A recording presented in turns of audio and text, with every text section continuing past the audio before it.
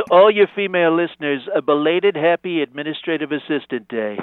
You gals deserve bigly kudos for taking time out of your Candy Crush games to take notes and fetch coffee for your bosses. Okay.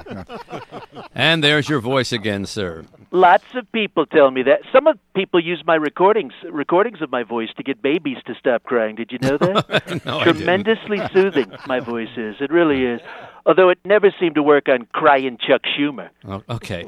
Sir, we like to get to some questions here. Mitchell, can you believe that we're almost 100 days into Sleepy Joe's term and he still hasn't gotten a spray tan? How can you even trust a guy like that? Hey, ho, it's Big Joe there, man. What's going on? Oh, brother. How's it feel to get phone bombed, Donald, huh? How you liking me now, man? Sleepy Joe, I tell you what, someone must have slipped you a caffeine pill. You almost sound awake. You bet I can bake, man. I can cook, too. Well, except for that Novelli cuisine.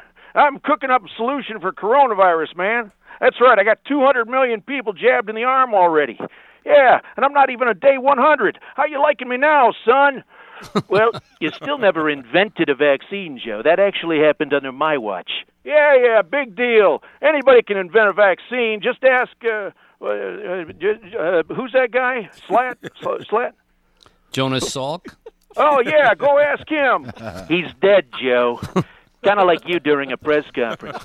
Hey, I'm the president, so back off, Jack. Oh. Can I just jump in here to say that this sure sounds like a pillow fight? No. Hi, I'm Mike Lindell, and when you need a good pillow fight, you should use my pillow. They're the softest pillows made of real Egyptian cotton. Hey, if you president use these things, neither one of you will get seriously hurt. I'm so sure of it. I'll throw in a free box of Band-Aids. Okay. All right, can we get back to our conversation with the former president? Yes, please. It's Wednesday. My turn. Bye-bye, Sleepy Joe.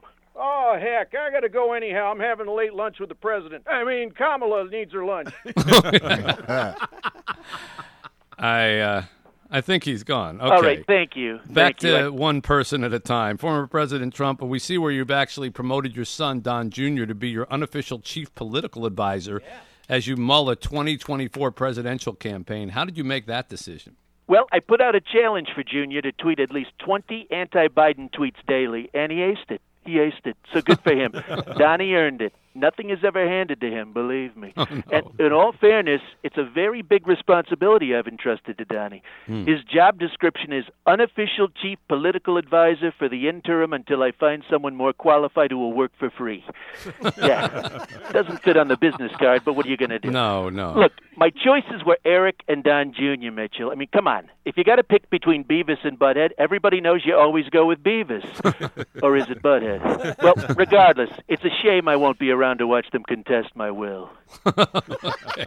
Sir, you told Sean Hannity on Fox News you're weighing a possible run in 2024, but didn't commit either way. You say, I'm looking at it seriously, beyond seriously. Can you give us a straight answer on this? Absolutely. I am totally seriously, beyond seriously, without a doubt, very much seriously looking. Does that answer your question? No. I hope so, because I'm not repeating it again. And by the way, did I not look tremendous on TV with Hannity?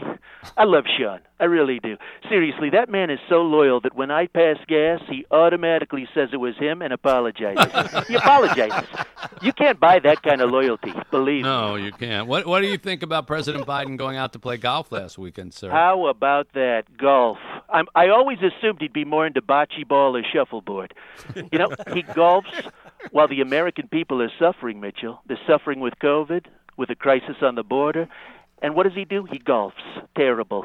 I heard Hunter was out there caddying for him. I hope for the greens crew's sake there's still some white sand left in the traps. You know, we should have known Sleepy Joe was secretly into golf. After all, his border policy is the U.S. Open. Finally, your friend Ted Nugent tested positive for COVID-19. Have you reached out to him, sir? Well, in all fairness, you won't hear Ted call it COVID-19. He calls it bat snatch fever. Yeah, it's true.